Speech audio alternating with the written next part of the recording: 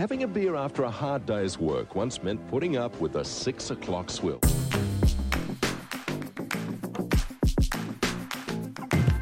The swill is not only unpleasant, it's also dangerous. Those who like beer, and surprisingly it's still legal to like it. South Australia joins all other states in abandoning the 6 o'clock swill. Welcome to the 6 o'clock swill with me, Nick Cater. Joining me from the New South Wales Central Coast as always, Tim Blair, columnist with the Daily Telegraph. And I think bound to be acknowledged by the Guinness Book of Records as the world's oldest blogger, and perhaps the inventor of the internet itself. Who knows? We're hoping, Tim, to be joined from Perth by Caroline De Russo. We heard that West Australia was rejoining the Commonwealth, but apparently not in terms of digital communication. But if Caroline gets on, it's always good to hear from her. Absolutely, yeah. She's the solitary person who's not been liberated at this point. Well, apparently. Tonight, anyway, lefties go nuts with rage as Elon Musk takes over Twitter. After 3 weeks of the election campaign, the swill gives its half-time pep talk to both sides. Beijing's man in Canberra, Richard Marles, backs China's right to take over tiny Pacific nations, and Western Australia rejoins the Commonwealth as the COVID wall finally topples.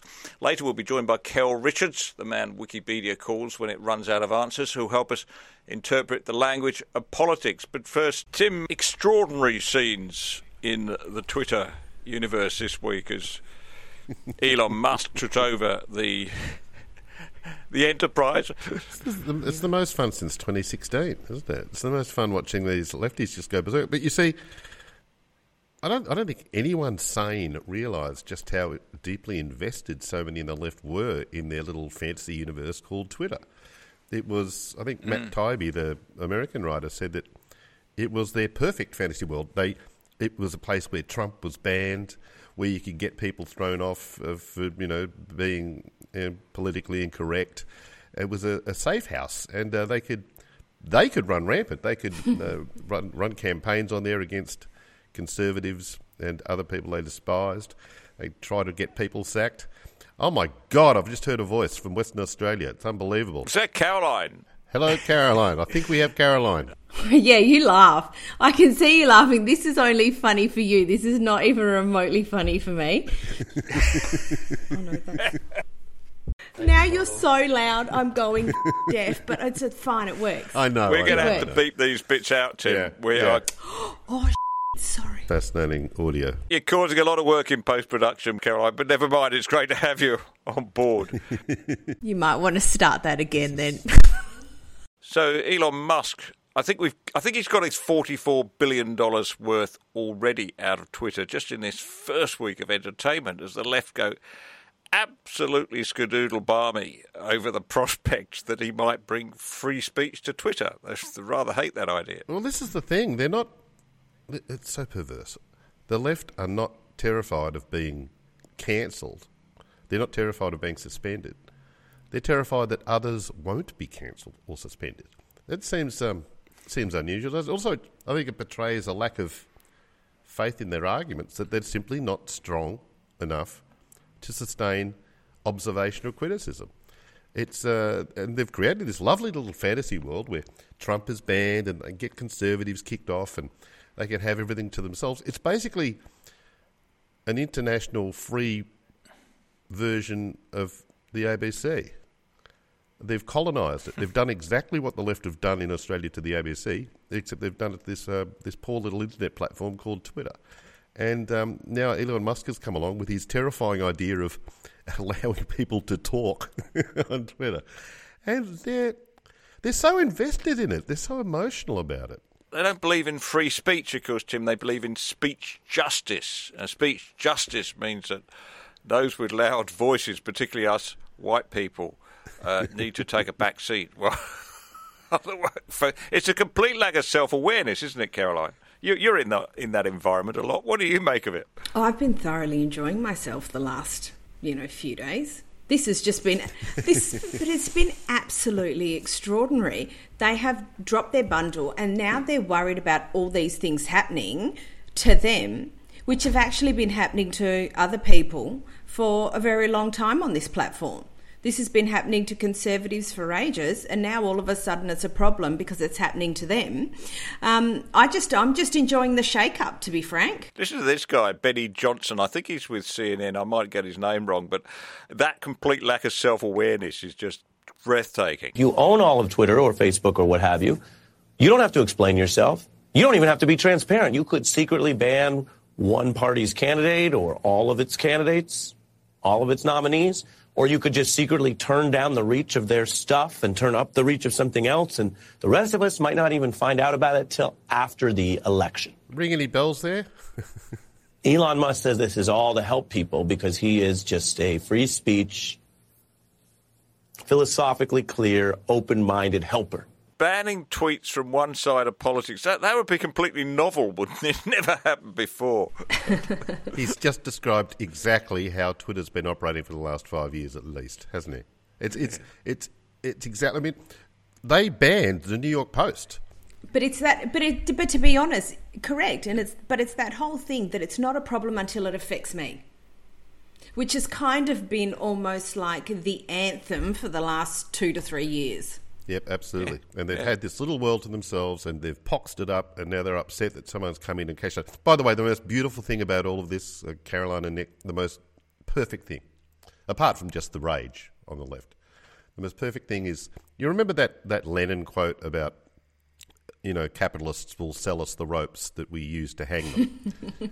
Well, stupid, climate-crazed lefties have bought Elon Musk's cars and given him the money he's used to buy Twitter.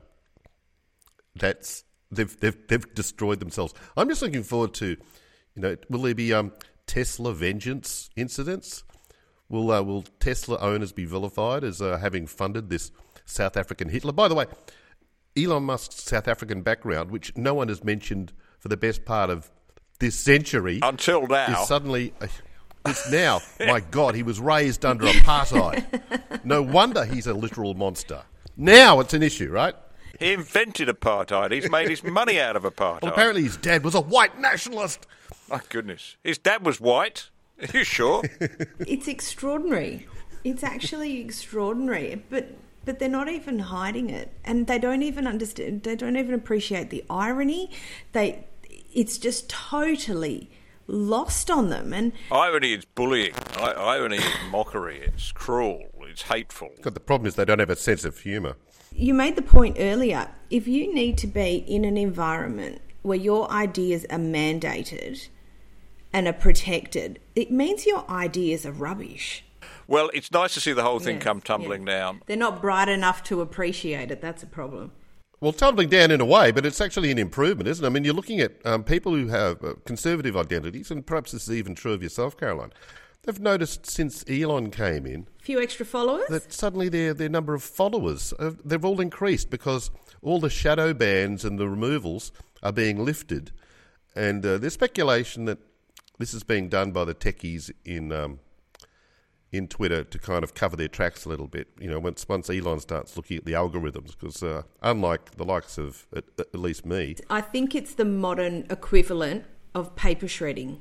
Yeah, good call. There was another good call, I can't remember from who, but they said, it's a beautifully ominous line, Elon Musk hasn't just bought Twitter, Elon has bought evidence. Well, what do you think about the idea of a Truth and Reconciliation Commission? And Elon will be into that, won't he? He is South African after all. Well, he's gone through one. Yeah. Truth and Reconciliation, so 1990s, Nick. We need a vengeance and malevolence commission that is absolutely pitiless and remorseless and just goes through these things and finds the censors, finds the monsters. We've identified a few up at the very top of Twitter. There's a particular individual there who earns $14 million a year for censoring everything. Well, okay, she's in the frame. And then just go through the rest of them. Make it a bit of a touch of 1945, 46 about it. We go back, actually uncover who was cancelled, why, when. It's terrifying. And who was semi-cancelled is one of the other issues. A lot of people were kind of, what's the phrase, shadow banned, where you're banned but you don't know it, and or you're made slightly invisible. I mean, we heard that MSNBC idiot before talking about they could turn down your range. And So there's a lot of little adjustments that have been made. And the whole game was given up, by the way, by some sobbing Twitter staffer who was caught on a Slack chat. Slack chat. Am I getting that right, Caroline? Is that that's sort of millennial talk? Yeah, Slack. Yeah. It's like a project management type. Slack. It's all Slack chat, I think. Anyway, this Slack chat person said that, if this deal goes through, we're screwed in the midterms and in 2024. That's how they're thinking. They're not thinking, we run an internet platform that allows people to communicate. It's entirely a political machine, and they've been busted stone cold. And now the reckoning. The odd thing about that statement, Jim, they think they're going to be screwed in the midterms and screwed in 2024. So that implies they didn't think they were screwed before this week, when everybody knew they were. And secondly, you mentioned the sobbing. What? There's a lot of sobbing going on. Do I care? Do I care about any of their sobs? No, I do There's not. not enough sobbing. Sobbing is just a way. It's what women do to win arguments, right? Well, Caroline, come back at me. Oh, now, that's not fair. No. I think that is incredibly unfair. what is your go-to tactic, Caroline, for getting out of speeding tickets? Is it the weep? No, I don't wait. Call yourself Italian. I haven't got done for speeding for a good long while. Actually, I got done for speeding. Yeah, I know, right? The week before we went into lockdown in 2020, and I was coming home from a wedding out in the country, and I was overtaking a caravan that decided to speed up while I was overtaking it. Oh, that's a classic trick. I hate that. So annoying. Anyway, I get to the front and the cops come around the other corner and they pull me up and they ping me for speeding. I was overtaking a caravan. So I tried to rationalise my way out of it. Maybe I should try sobbing next time because I still got pinged for the points and the fine. I still take the view that, caravans are more dangerous than anyone speeding on the road, quite frankly. Especially when the average age of your caravaner is taken into account. Yeah, I know. No offence to our older listeners who might be grey nomads and such. They are extremely dangerous, particularly when combined with solar power. What? There was that incident in Tasmania, tragic incident a couple of years back where the solar power panels came off a caravan straight through the window of a car, killing tragically all three occupants. You're joking. But yeah. I mean, they think coal mining's dangerous. That's awful. It's just crazy. But anyway, on that grim note, let's take a break from Twitter, and we'll come back in a moment with Kel Richards.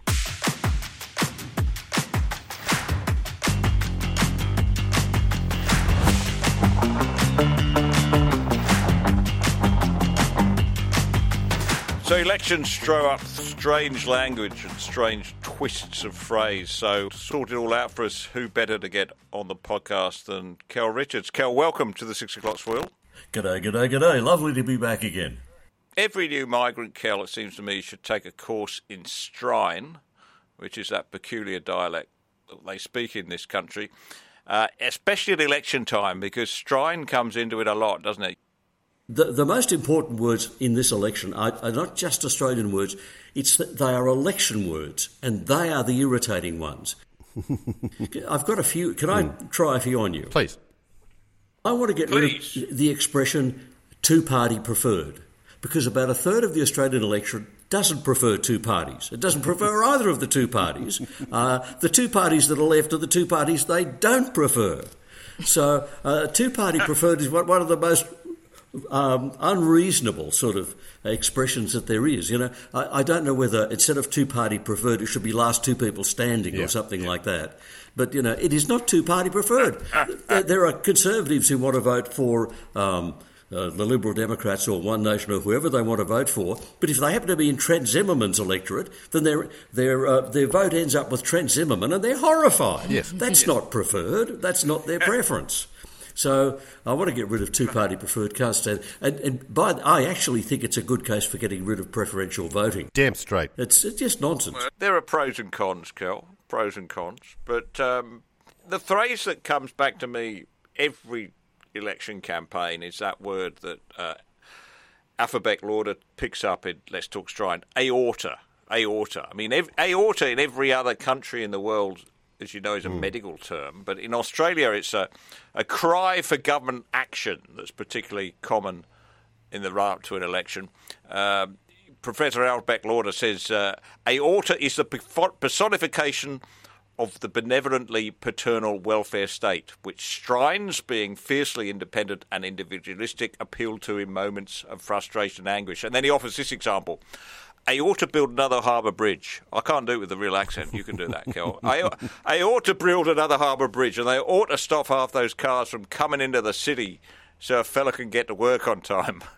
But that's right, isn't it? Aorta. The problem is the politicians keep hearing the aortas. I ought to do this and I ought to do that. And they say, yes, we will. We'll just spend another $35 billion on that. It'll be perfectly okay.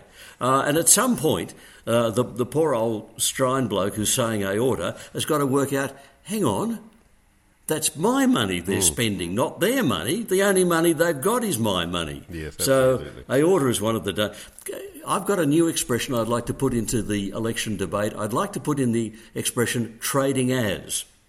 So that we have in this election, we have the Simon Holmes Court Party trading as independents. So, you know... That's a great call. That would be excellent. You know, the Holmes accordions, just call them what they are. What, like, they're not even trying to... They're not even... This elaborate charade, exactly. They're all independent. Exactly. So common source of funding. They all wear the same damn clothes. Bit of a clue. I rather like the Teal Party. Yeah. The Americans have got the Tea Party, we've got the Teal Party. But my worry about that is it doesn't mean anything to ordinary people. The majority of people have still got no idea of the wool being pulled over their eyes, even though it's teal-coloured wool. What about the fact that, like, that Teal independent group has fewer factions and fewer differences than either Labor or Liberal has. Yes. They're far more unified, yet they're meant to be the diverse... What did one of them say, the Melbourne one who's running against Josh Frydenberg? Monique. Dr. Monique. Yes, Dr. Monique said, yes, she does speak to the other candidates in her Teal group, but it's mainly... It's mainly for emotional support. Yes. She obviously needs a lot of. And what the hell's that? Don't tell us this stuff, Monique Ryan. Come on. Yeah, but the problem with Dr. Ryan is she also assured us she'd never been a member of a political party when in fact she'd been a member of the Labor Party. So we tend to weigh things up that she says very carefully. Absolutely. Kel, what about the words we're going to hear on election night? Bellwether. Home of the swinging voter. Is a word that you're only hearing. Well, it's a word from sheep. Yes, appropriate. The leading sheep in the flock would have a bell hung around its neck so that and the farmer could find where the flock is because he could hear the bell ringing. The word wether applies to a sheep that has been castrated. Again, very appropriate. Which would happen to a lot of Australian voters already, I would think. And it's actually closely connected to the word wither, which sort of makes sense. You castrated, wither, you know, that sort of makes sense. So that's what a wether is, and the bellwether. And so we all go down to the south coast of New South Wales and say, where are you going? Where's Monero going? Eden Monero going? Well, that's not the bellwether seat anymore. Oh, isn't it? No. I think my particular seat up on the Central Coast is now the bellwether seat. Yeah, it went with Labor last time. Yes.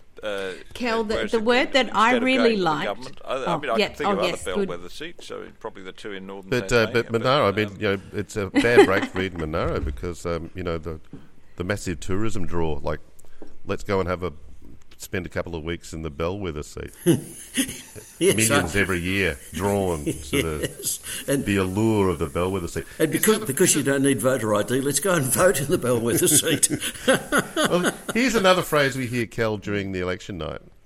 We'll hear some candidates being praised for being great candidates on the ground. Yeah. Apparently they lose some of their charisma or appeal when they're elevated. I'm not sure when it kicks in, but yeah, when they're in flight, they're like, God, he's a terrible candidate when he's 2,000 feet above. But at ground level, on the ground, but you know, you've got to, I guess, factor in sea level and issues like that for their quality. They're also, those same people who are good politicians on the ground are often called good retail politicians. Yes, yes. You know, in other words, they're about at a level with the person who says, would you like fries with that? Well, we should pay them a commensurate amount. Can I mention the word corflute? Oh, good Lord, yes, please. What's the origin of that? We should call them signs. That's right.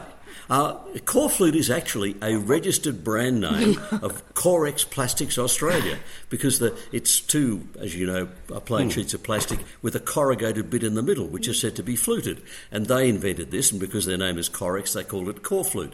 But a bit like Hoover, we called every vacuum cleaner. So we should capitalise it then. It's a product. It is, and there should be a little R for registered trade name afterwards. But they've given up on that now. They've accepted, like Hoover, it's become a generic name for every one of those signs. But the thing that struck me when I looked up the origin of Corflute and what these signs are, they are made of plastic. They're no longer cardboard. They're no longer paper. They are plastic. That means Greens cannot use them because their job is removing plastic from the environment.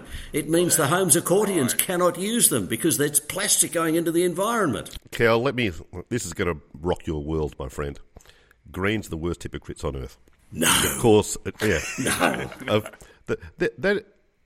A study came out, I don't know, was it a week, 2 weeks ago, about how many birds get sliced up, how many bald eagles get minced every year in the US, and it's like by wind turbines.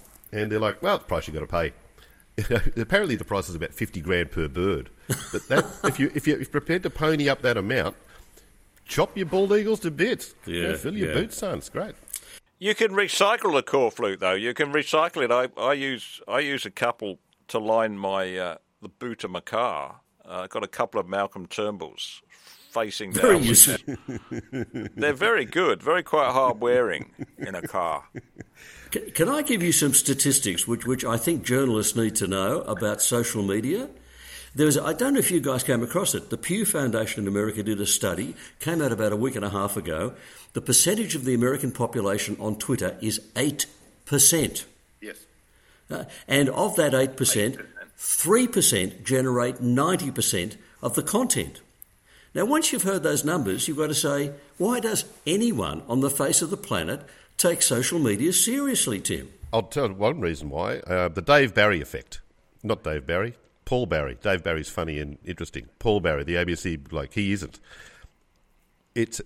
Twitter is a boon for lazy journalists. You can find anything you want there to support any position. So Paul Barry, I don't know, every second episode of that Media Watch thing, I'm assuming, I haven't watched it for a while, but he'll say, and social media erupted, or social media were very supportive of. And he'll pull up a few people you've never heard of from the world of social media. And it's like they're authorities or something. But you can use it to point out any position. I like Twitter because even during its heavy banning phase, when it was getting rid of conservatives, it gave us a great insight into the left-wing mind. And you'd get a whole lot of crazy lefties, unprotected by editors, unprotected by the subs, unprotected by the institutional machinery they usually have around them, and they were revealed as what they truly are, and it was fantastic. You'd get a real insight into just how demented some of these people were. It was brilliant. And what do you make of the phrase Twitter storm, Kel? I mean, this is often used. A Twitter storm broke out. And when you get down to it, you find, in meteorological terms, it would be about 2 drops of rain, right? Like a couple of dumb people have exchanged a tweet, and that's now a Twitter storm, and it's worthy of a story in its own right. Well, if the Pew Foundation is right, Twitter storm is 3% of 8% getting upset about something. That's what it is. It's not. Can I tell you the tactic I've adopted for this election? It might be useful to other people. It might save you a second. Yes. Defensive pessimism. I found this on one of these psychology websites because I keep browsing looking for weird expressions, and they came up with this defensive pessimism. So you imagine the worst that can happen, an Albanese landslide. And then if it doesn't happen, well, it's good news. And if it does happen, well, I thought it was going to happen anyway. So you're covered psychologically and emotionally every way. Defensive pessimism. Well, breaking news, Kel. Breaking news. Yes. But there's a terrible development for Labor. This is just coming to hand. Possibly the worst thing that could happen to Anthony Albanese's campaign. He's gotten better. My Canberra insiders tell me that the battle now is for Labor to recover from Anthony being well. Now, he had the best week. He had a Biden of a week when he was invisible, because all the attention obviously was on the government, 100% of it. You never want that in an election campaign. And now that Albo's back, well, they'll be cranking up the gaff watch again. They'll be looking out for another batch of slips and errors. But that being said, I think at Labor HQ they're actually quite relieved now that Richard Marles has got COVID and is in isolation, otherwise known as the Witless Protection Program. Because he has just been the most bumbling gift over. He's just terrible. You've had a bad week. Test positive. Thank you. But I did like the way that he kind of he time machined himself, didn't he, Caroline? Because he'd written a book some years prior, a couple of years ago at least, and in which he'd just pull all these little electoral traps for himself, saying, "Yay, China!" I think that was the title of the book. Yay, China. China, please come and take over small Pacific nations and turn them into servile, subservient places where you can plant your troops and missiles. Is this our Cuban missile crisis, Kel? I don't know. The interesting bit about the Albanese story coming back is his doctor ordered him to take it easy for a few days. And when they asked his doctor what he meant by take it easy, he said, "I meant don't use any numbers." Look, I think we better draw this to a close. We've just time. I think we are halfway through the election campaign. 3 weeks to go. I think it'd be a good idea if we all offer our half-time pep talk to one or both sides or neither. I'll start with mine. I think we've spent 3 weeks listening to politicians talking about what they're going to do when they get into government. I'd like the next 3 weeks to talk about what they're not going to do, because sure as anything, once governments start to do things, everything starts to go wrong. That's my view anyway. Well, Mark Stein actually supported your point of view, Nick, because Mark Stein once said, almost all governments get almost everything wrong almost all the time, which means they can argue and debate as much as they like. Ain't going to make much difference. I applaud that. I'd like to see the independents actually register under a solid name. I think Kel's right. We can't have. We need a trading as provision or something like that, or at least put a capital I on independent to indicate that it is a party. How's the West looking, Caroline, in this election? This is wishful. This is wishful. This is my unicorn for the election campaign. I would like to see some nuance. I would like to see some explanation. Kel, can you give us a dictionary definition of nuance? Because it seems that no one in the entire political class understands what it is. Nothing ever gets explained. Yes and no questions end up being answered with, "I've already answered that question." I think the Australian voter deserves a wee bit better. So what is nuance in politics? Can we bring any in, or does politics just not work with nuance? Should it always be black hats and white hats? It's got to be short, simple sentences. Otherwise, the people speaking them don't understand them. That's the problem. It's not the audience. It's not the voters. It's not the public. It's those people saying the sentences who need short, simple sentences. Otherwise, they get confused. If they tried to say anything complicated, they'd end up sounding like Kamala Harris. So they don't say anything complicated, and they just stick to what they've said in the past and say as little as they can. There's a lovely story on the web at the moment, and it'll be around for a while. A couple of teenage boys got a chance to interview Albanese, and they said to Albanese, "We want a yes or no answer. Is a trans man a man?" And his answer was a yes or no. Well, they can define who they are, is what he said. That was his yes or no answer. We can't expect anything better. Pronouns are impossible these days. Pronouns.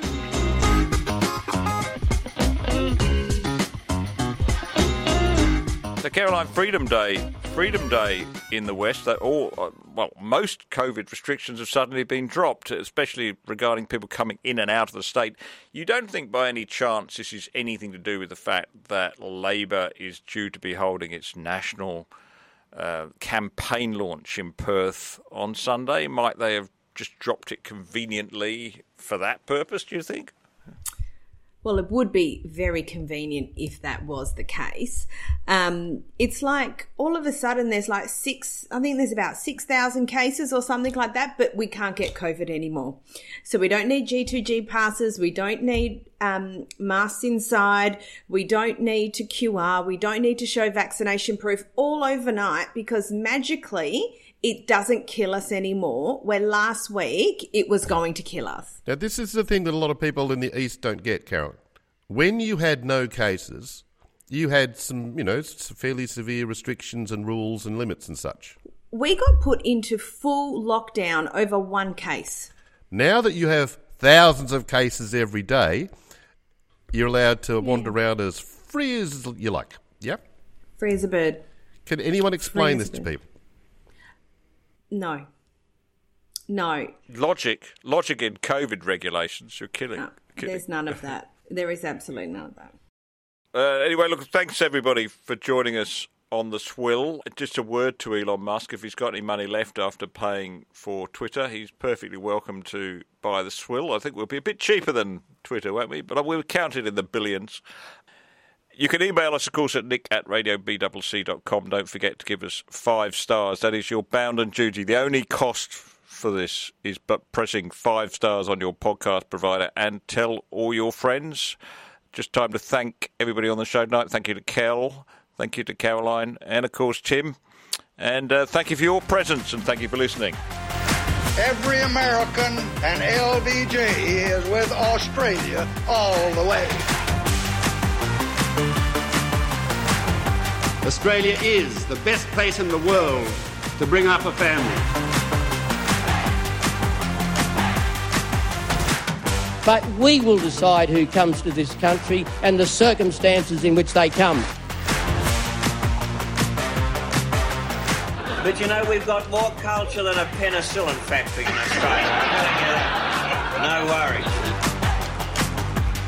How good is Australia?